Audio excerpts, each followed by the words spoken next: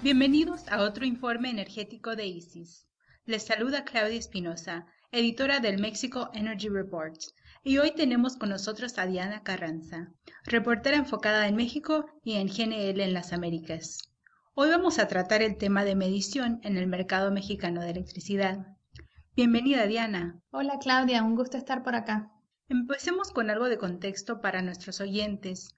¿Nos podrías explicar cómo ha avanzado México en el tema de medición? Perfecto, Claudia. En términos de los avances, hemos visto realmente importantes cambios de parte del gobierno mexicano, ajustándose todavía a la reforma energética.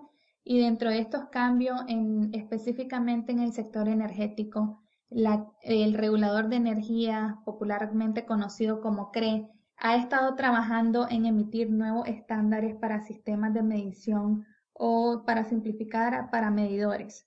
Estos nuevos estándares lo que permiten es hacer una mejora en los sistemas de medición para poder lograr una efectiva comunicación en el mercado de tiempo real. Actualmente, a pesar de que en México existe un mercado del tiempo real, la comunicación que se da entre los participantes de mercado, los usuarios calificados, los proveedores calificados, la CFE y el SENACE, no está realmente logrando esa comunicación en tiempo real y esto hace que el SENACE deba realizar ciertos cálculos para poder brindar los datos necesarios en el mercado.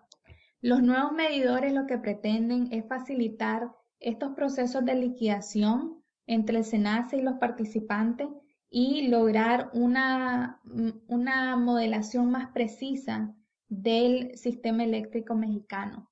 Para darte un ejemplo, al mejorar la comunicación en tiempo real, los nuevos medidores deberían poder solucionar cualquier problema de cálculo que se brinda entre las unidades de propiedad conjunta cuando éstas hacen una asignación de la energía extra entre CFE y entre el nuevo mercado eléctrico mayorista.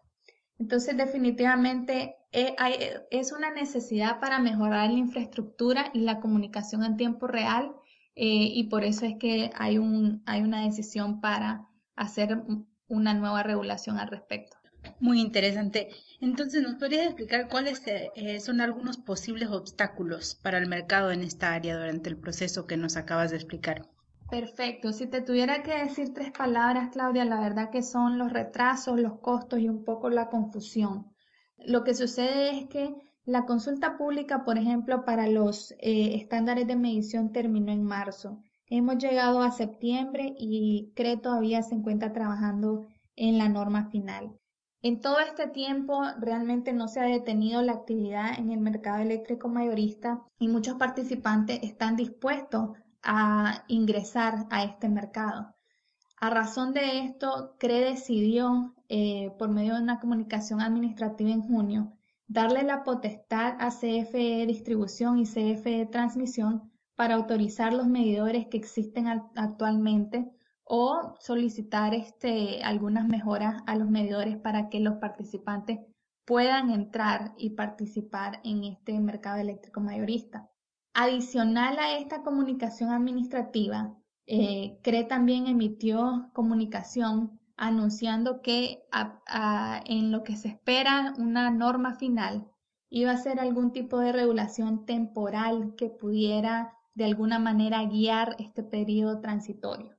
Entonces, esto lo resulta más que todo en esa confusión entre los participantes de mercado porque número uno, la regulación final está retrasada.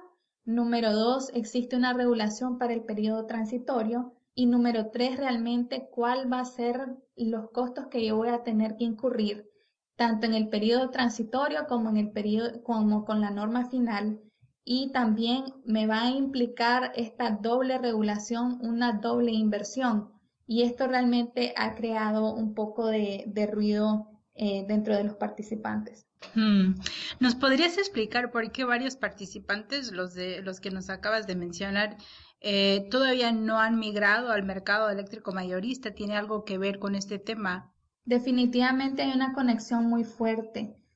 Sucede que luego de la reforma energética, yo como usuario, si yo tengo una demanda arriba de 1 megavatio, yo puedo optar por quedarme con CFE como un usuario de servicio básico, o yo puedo optar y registrarme como un usuario calificado para poder ingresar al mercado eléctrico mayorista.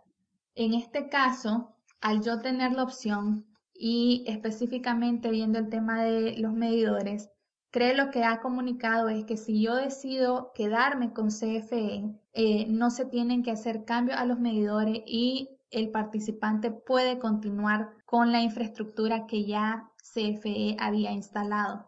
Si yo tomo la vía contraria y yo decido migrar al mercado eléctrico mayorista, yo tengo que realmente incurrir posiblemente en costos para poder cambiar mis sistemas de medición y poder cumplir con las regulaciones, ya sean aquellas emitidas para el periodo transitorio o las finales.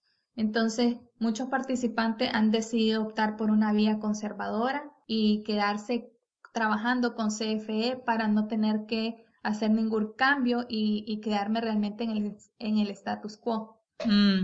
¿Y aproximadamente cuánto cuesta el cambio en sistema de medición? Los costos van a depender de la infraestructura que tenga cada participante, pero la retroalimentación que hemos tenido de parte de la industria nos indica que el rango de costos puede ser entre 5.000 hasta 15.000 dólares. Por ende, podrás notar que una inversión significativa y va a crear cierto ruido saber si tengo que realizarla o mejor me quedo en un lugar seguro trabajando con CFE. Entonces, ¿cuáles serían los próximos pasos en este proceso? Básicamente, en este momento nos encontramos en un periodo de espera. Tenemos que esperar primero que se emita la regulación temporal para el periodo transitorio y luego de eso la norma final. Ahora, viendo este tema de doble regulación, existe un miedo o una confusión, por así decirle, en saber que si los requisitos van a ser muy diferentes. Más bien la expectativa en este caso es que los sistemas de medición, tanto en la regulación temporal como en la norma final, sean ya los mismos o muy similares para que los participantes no tengan que incurrir en una doble inversión. Esto definitivamente podría reducir la incertidumbre que están experimentando los participantes por el momento. Entonces, nosotros seguimos monitoreando el tema para ver cuál es la resolución final por parte de la CRE. Sí, definitivamente. Si nuestros oyentes quieren ver algo de la cobertura que va a hacer Diana sobre este tema, lo pueden ver directamente en el reporte de Mexico Energy Report en las próximas ediciones. Pero bueno, muchas gracias, Diana. Aquí cerramos, pero si gustan saber más sobre este tema, los invitamos a leer más de los artículos que ha escrito Diana en www.isis.com icis.com. Gracias por su sintonía. Hasta la próxima.